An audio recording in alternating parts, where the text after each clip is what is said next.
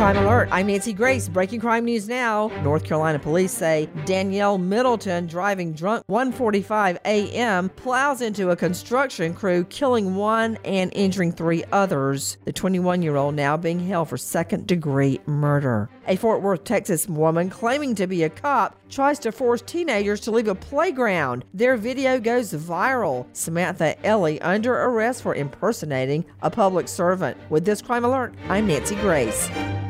Guess what? Right now is the perfect time to get your house ready for the winter, so you can sit back and enjoy the holidays. Home Advisor can help get you started. Home Advisor matches you to the right pro for the job in seconds. You can read reviews and even book appointments online. Home Advisor can help with any home project, big or small, painting, plumbing, even remodeling. So why wait? Go to HomeAdvisor.com or download the free app to get started on your next project. Home Advisor.